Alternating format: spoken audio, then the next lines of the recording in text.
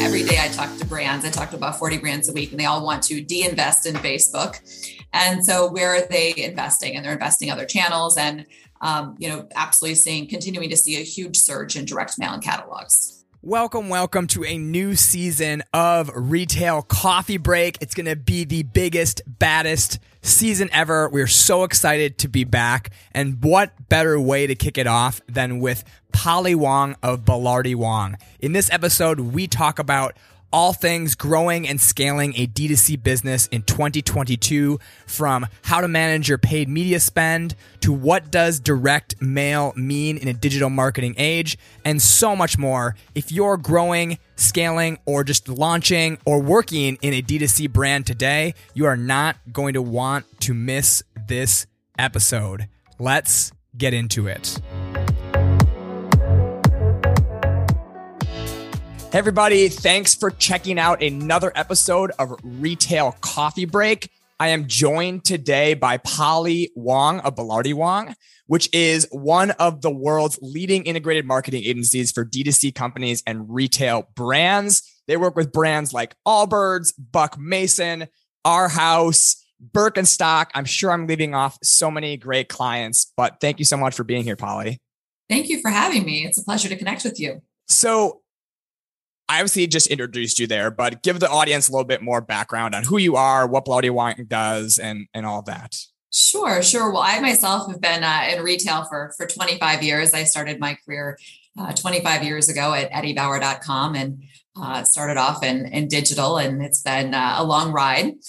We are, as you said, one of the leading direct-to-consumer marketing firms in the country. We have deep expertise in the online channels, the offline channels, creative, analytics, planning. We even work with about 15 private equity firms around the country on the due diligence for their D2C transactions. So we are definitely data-driven, results-driven, like most, direct-to-consumer companies. And as you said, we have an amazing roster of clients. We have 400 active clients now, about 90% D2C brands. Of course, many of them have stores as well now.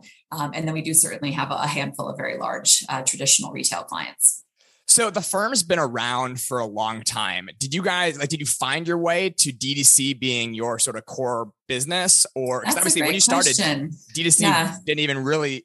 Well, I would argue that direct to consumer has always existed, right? Fair. So, I started 25 years ago at eddybauer.com, so I'm not sure it's much different. It just became kind of the next chapter of retail. The company started as Belardi Ostroy, and I was a client of the company. I was at Williams-Sonoma Inc. here in San Francisco, working across all 7 brands in the Williams-Sonoma family: Pottery Barn, West Elm, Williams-Sonoma. The whole brand family focused on new customer acquisition for all 7 brands. And I was the client of the company, and my husband, or my soon-to-be husband, called me and said, "I got the opportunity of a lifetime in New York City." And I was like, "Okay, wow." After interviewing with several retailers in New York City, decided to jump ship to the dark side and joined the agency then, which was Belardi Ostroy. And when I joined the company, we had about 75 clients. We were focused always on prospecting. That's actually focusing on new customer acquisition has always been at the, kind of what we've been focused on. But we've certainly evolved. Like I said, we're about 6 divisions today, 400 active clients. We've always been in retail and direct to consumer. So the company started as a catalog marketing firm. And as I said, I started in digital and got my feet wet in catalog at Williams-Sonoma. But really and truly, the LL Beans of the world are the original direct to consumer brands. So we were already working, with companies that were selling online, selling via catalogs, selling in stores, specialty brands is what we called them back then. And so it's really just been a natural evolution. And we've just worked to, the industry keeps changing. There's probably been 4 or 5 chapters in the last 17 years I've been here. So we just keep reacting and responding to the changing needs of the industry.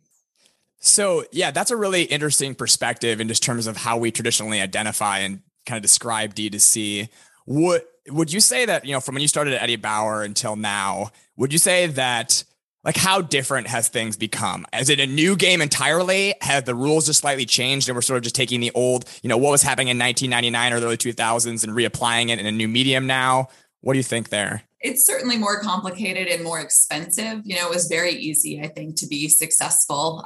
When you were eddybauer.com and 1999, one of the first, large apparel brands, online. It was very easy to win. And I remember sitting over with the digital team, and we were the cool kids. So we got to sit in a separate building, and we had, the ping pong table and the TV and all that jazz. Because we were the cool.com kids, this is like 1999. And we'd be sit there working on our affiliate programs and our email and what have you. And all of a sudden sales would be amazing. Lori, like, look what we did. We're so awesome. And then the original core marketing team is in the other building being like, but we mailed 5 million catalogs last week. Like, your e-commerce sales skyrocketed because we mailed 5 million catalogs. But of course we thought at the time we were too cool for school. We were driving all the results. And of course now we know differently, but I think obviously it's more competitive. It's more complicated. It's more saturated. It's more promotional. It's more expensive. The cost of doing business is just, incredibly high. And obviously, as you know, everybody's seeing increases across the entire P&L, right? Rising cost of goods, rising cost of distribution, rising cost of marketing. And so it's a very challenging, competitive, saturated environment. Categories that were really easy to win in, like activewear, super saturated, right? Loungewear, swimwear, footwear, right? There's just casual fashion brands. There's a million of them. So it's just a very competitive market. So how are you guys advising your customers? Because like you said, CAC is going to the roof, Cross is going to the roof, everything's going up and to the right.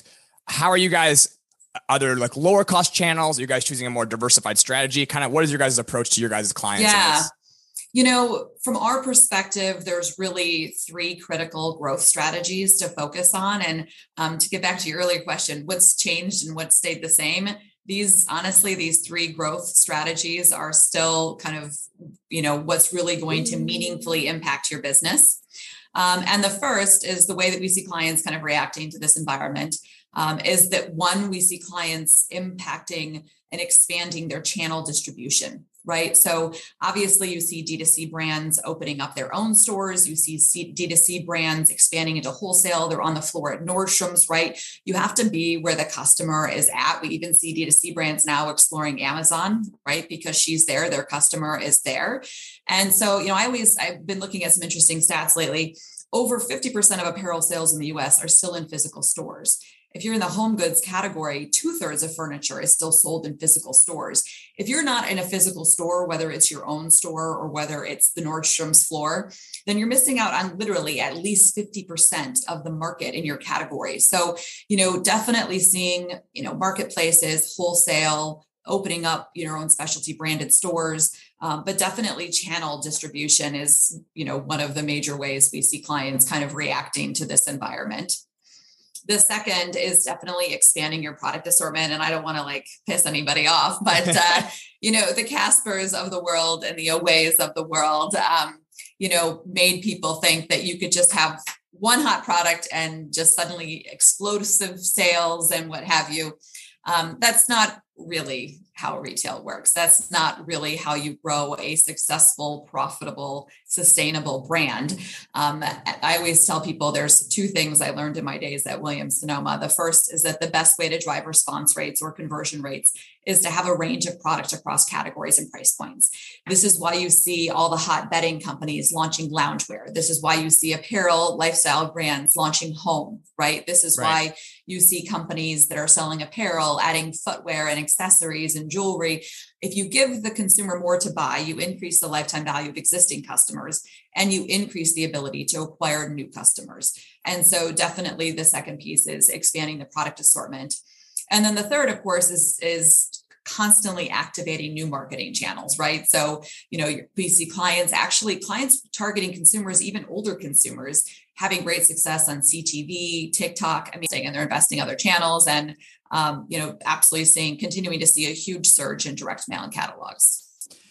And that's kind of your guys' correct me if I'm wrong, but that's sort of where you guys started, or it's your core competency is direct mail? At our core. Yes. We started there. It's at our core. My business partner, Donna Velarde, and I, 5-10 years ago, we were traveling all the time. We would sit in the airport bars and we would say, how do we future-proof our business? And so we hired digital experts and creative experts and analysts. And, so we definitely have an incredible amount of expertise, but Wouldn't you know it? Everybody wants to be in the mail. We have 400 active clients in the mail. So if you are a client of Blarty Wong, you are in the mail. And we've launched over 250 D2C brands into the mail for the first time. Way back when we launched, I don't even know if these are on my I can say list, but who cares? Way back when, 10 plus years ago, we launched Shutterfly and One Kings Lane and Zappos and Hewlett Packard and all these brands into the mail. And now we just keep continuing to launch, specialty D2C brands. Wow. So if, for the brands, let's say like some of the brands you mentioned in the last wave of, let's say, hot D2C startups, the Caspers of the world, all that stuff, at the time when they started, I think it's pretty well known that they built their business off of the Facebook ecosystem. I mean, literally it was just ad spend, do the math. How much can you acquire a customer? What's the lifetime value? So I would assume the value prop of direct mail hasn't changed that much. The environment's changed, but why should I be thinking about direct mail in terms of a core of that strategy? There's probably, 5 or 6 main reasons why we've seen this resurgence in print. The first is that just the cost of digital marketing, right? I mean, it used to be you could have a $4 or $5 CPM on Facebook, and today you're lucky if it's a $20 CPM. And also it's very volatile based on the amount of impressions and inventory and the algorithms and the tracking and the measurement. I mean, I can't even get into all the Facebook challenges right now. But definitely the cost of digital marketing is significant. The saturation, it's very, like I said, very promotional, very competitive. I think the second reason, honestly, is that most sophisticated marketers have realized that you have to have a marketing mix across all channels, online and offline, to really drive scale, that you have to contact your target consumer multiple times online and offline to really drive awareness and response rates for new customer acquisition. So you've got the rising cost of digital. You've got, this understanding, right, that you can't put all your eggs in one basket. In the words, it can't all be Google and Facebook. There's an incredible amount of real estate, right? I mean, you think about the size of an Instagram ad, or you think about, a text link or a product ad in Google, right? There's a phenomenal amount of real estate. So for new customer acquisition, especially, I should have mentioned, Nick, we do tend to work with premium brands here at Blarty Wong, targeting a more affluent consumer. So if you're trying to sell somebody a $300 sweater or a $300 pair of shoes, the real estate in print, especially when it comes to new customer acquisition, is extremely effective. I know that the next thing I'm going to say sounds totally self-serving, but I swear it's true. Direct mail responders have 15 to 20% higher AOV always, and that correlates to higher lifetime value over time. If you think about it, you've got 100% touch rate. So in the world of digital ads, we're never really sure, whether somebody's actually seen the ads, right? But you've got to touch it to recycle it. So, you get 100% or 99% deliverability into the mailbox, and she's got to touch it to recycle it. So the touch point, the 100% is incredible. And then, obviously, no need for third-party cookies. I mean, there's a lot going around in the world of data and privacy and online. And so, so for all those reasons, we're seeing this amazing pick back up in print. So how do I think about the next metric down then, right? So it's a 100% open rate. Absolutely. You're totally right. You have, even if you don't look at it, you have to physically touch that piece of direct mail. How do you advise your clients, or how do you guys think about the ROI? Like, did they look at it? Did they go in store? Did they go online? The actual conversion metrics around that. So the great part is that, we can do really advanced analytics because it's all at the transactional level. So at Blarty Wong, we don't use QR codes or coupon codes. I always say there's too much coupon code breakage in the world, right? Like, she's smart. She's going to get the best coupon code she can find. She's going to sign up for email. She might sign up for SMS to get an extra 10% off, right? So we do a name and address transactional level analysis, and, an average campaign might have 100 or 200 segments in the mail. So you can see exactly how many one-time buyers you convert to two-time buyers, how many lapsed customers you can reactivate. You build multiple prospecting models. You can see how each of them perform, where you want to scale, where you want to pull back. And so the analysis is actually quite sophisticated. What we're working on with clients now is to really understand the intersection of marketing and customer metrics and the intersection of digital and print channels, right? So, what is that interaction or that overlap across the channels? We have a client who spends probably about $900,000 a month on Facebook. And when we were looking at the analysis, they were quite surprised to see that of all that revenue associated to Facebook, only 4% of it was Facebook only. That 96% of it was interacting with some other key acquisition channels. So it's always very interesting to look at. So in that scenario, maybe outside of this specific client, of course, but just in general, how should a brand be thinking about that mix? If I have, if I have $1 million a month to spend in, paid media or whatever I'm putting towards this, how should I think about the combination of print, digital? Yeah. I think at this point for D2C brands, we might, of a total budget, you might see, 40 to 50% in digital, 30 to 40% in print, with the balance of it focused on things like influencers and PR and TV tests. Nobody runs TV all year round, but you might have clients running, 2 or 3 kind of hits, 3 weeks of TV a couple times a year. So definitely, we're seeing it increase. Most of our clients mail 8 to 10 times a year. They mail at least a few 100,000 customers and prospects at a time. That adds up when you think about the cost of a catalog or even a direct mail piece. Do you think, so taking it, if I'm just watching the trend of, where let's say the new age of D2C brands have gone, what is subcategorizes for that? Because like you said, D2C is kind of everything, but there's this trend of, like you had mentioned, opening stores now. If you were a D2C brand, you started only online. I think most of them did take the strategy of what you were talking about, of a very small SKU count, like your category killers, your Aways of the world, or even if you're a clothing brand, you maybe had, 10 styles to launch or whatnot.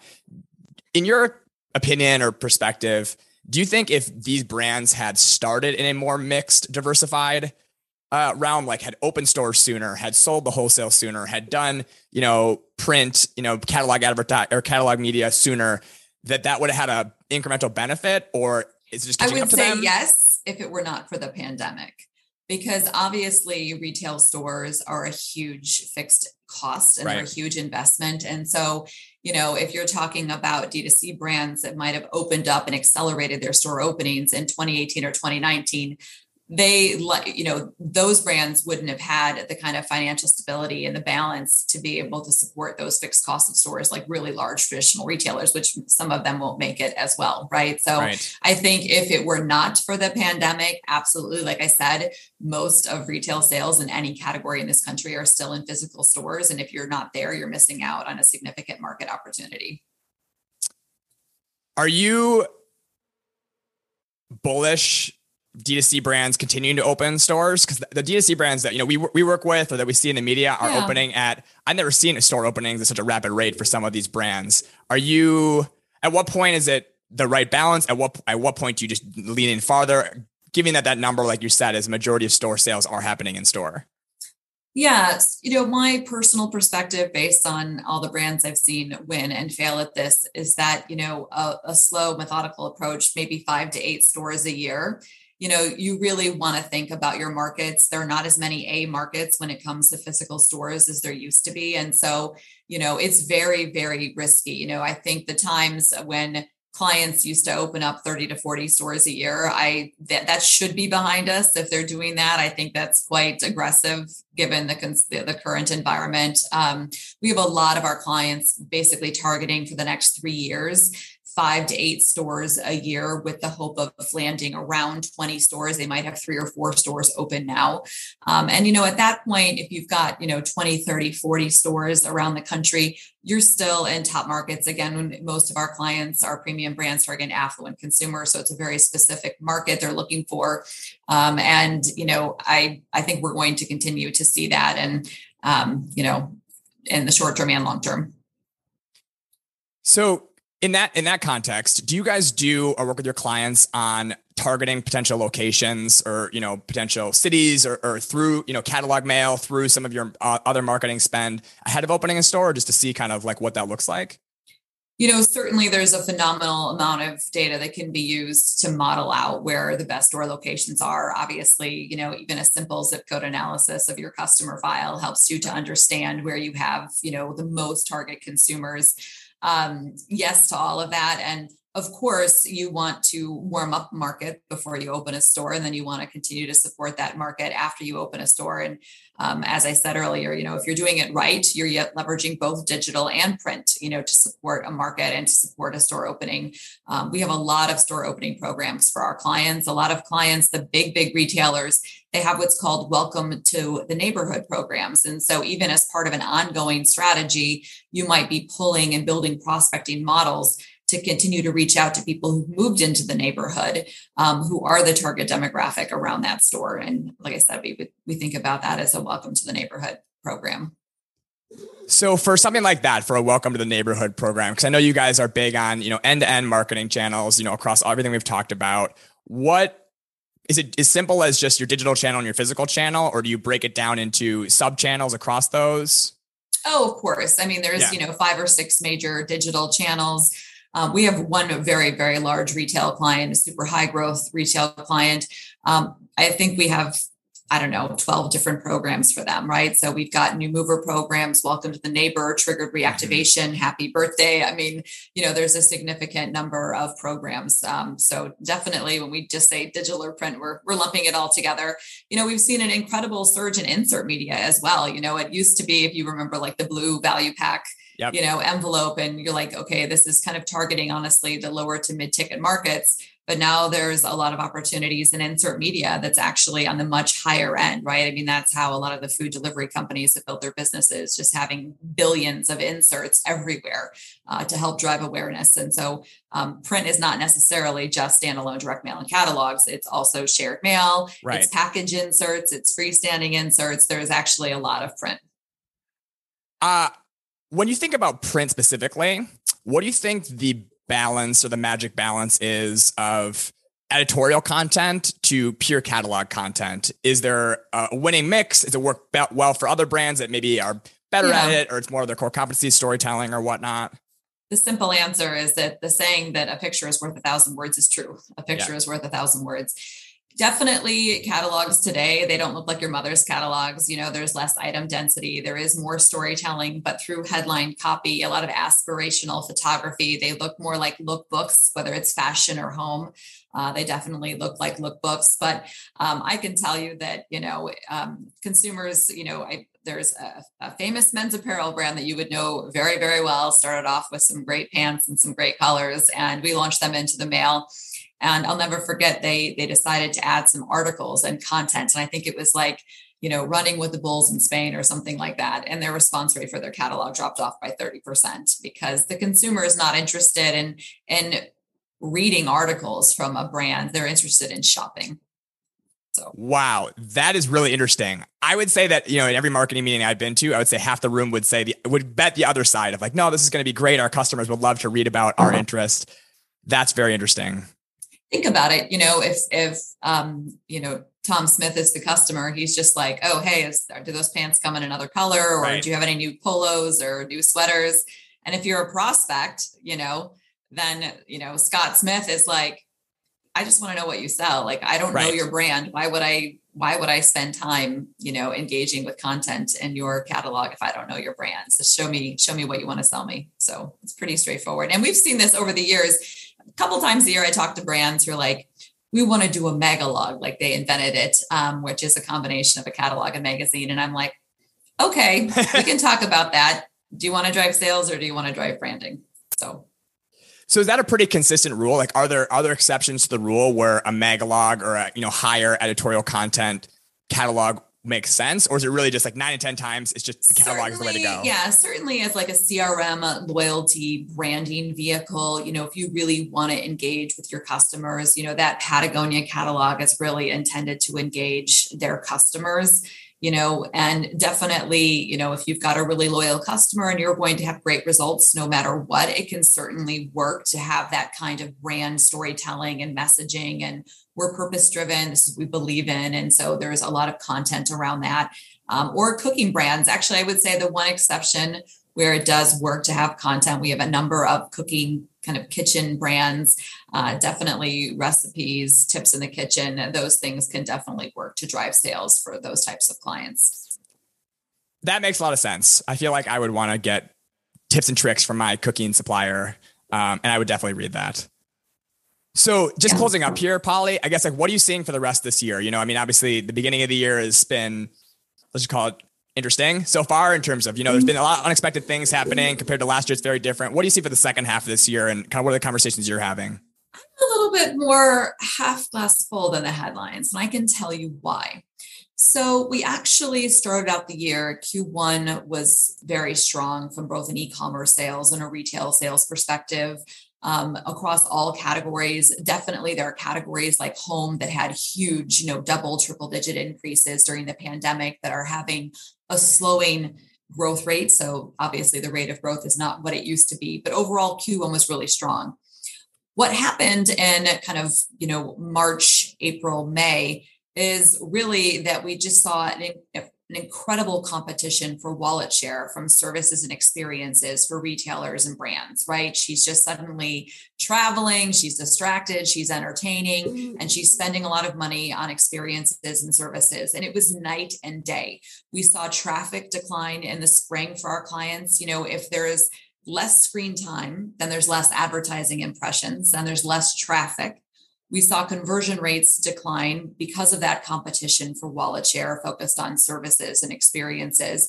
And so actually average order size has been up because of inflation and price point increases.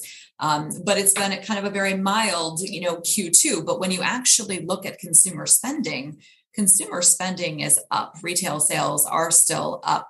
And looking at some of the numbers, it's very mixed. Obviously in June, we still had job growth. We still had low unemployment.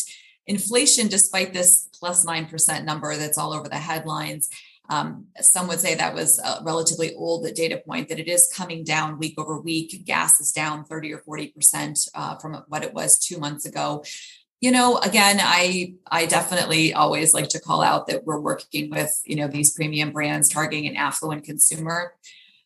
Do I think that the people buying $300 sweaters and, $100 sweatshirts are going to be as impacted in the back half of the year?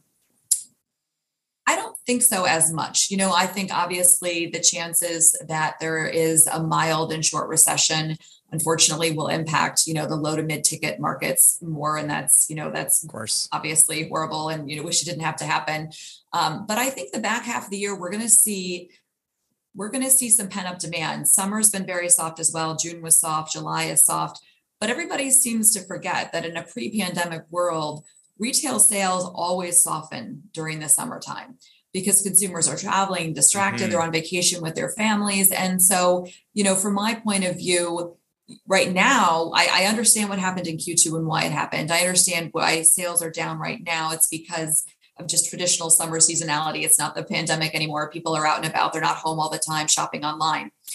I think post Labor Day, we should see a surge in sales. We should see some pent up demand. And I am, hopeful that the demand will be there. Yeah. I mean, I completely agree. I feel like there's a lot of other factors too, right? I mean, there's the headlines and there's also last year, I mean, from what I know is that it still wasn't 100% travel rate, right? So you still have sort of a whiplash of summer's always slow because people are traveling. And now, so even more than that, it's maybe like X% increased from that data point, I would say. Yeah, I mean, there are other things. Inflation will continue to come down. I understand now that the backlog of ships in the ports has been mostly settled. And so that product's coming in at a higher rate. Obviously, if there's more supply, we'll see that pricing come down. So there's, as you said, there's a lot of data. I spend about an hour every morning reading the news. I'm going to hold steady that I'm half busful on this for the back half. I think you have to be. You have to be optimistic at the very least, even if you're making decisions to be conservative / cautious, I guess. Exactly. Awesome. Well, Polly, thank you so much for coming on. You gave so many great insights. There's so many things I think to take away from this conversation. For any brands or, D2C companies looking to get help in these areas, where's the best place to get in contact with you or your team? Absolutely. You can just go to belardiwong.com and reach out to us there. We'd love to connect. And thank you, Nick, for having me. I enjoyed our conversation. I hope you have a great rest of the day. Thank you so much for listening to another episode of Retail Coffee Break. Please leave us a review on iTunes. We would really appreciate it. And any feedback we take to heart for future episodes. Other than that, keep hustling out there, folks. Talk to you soon.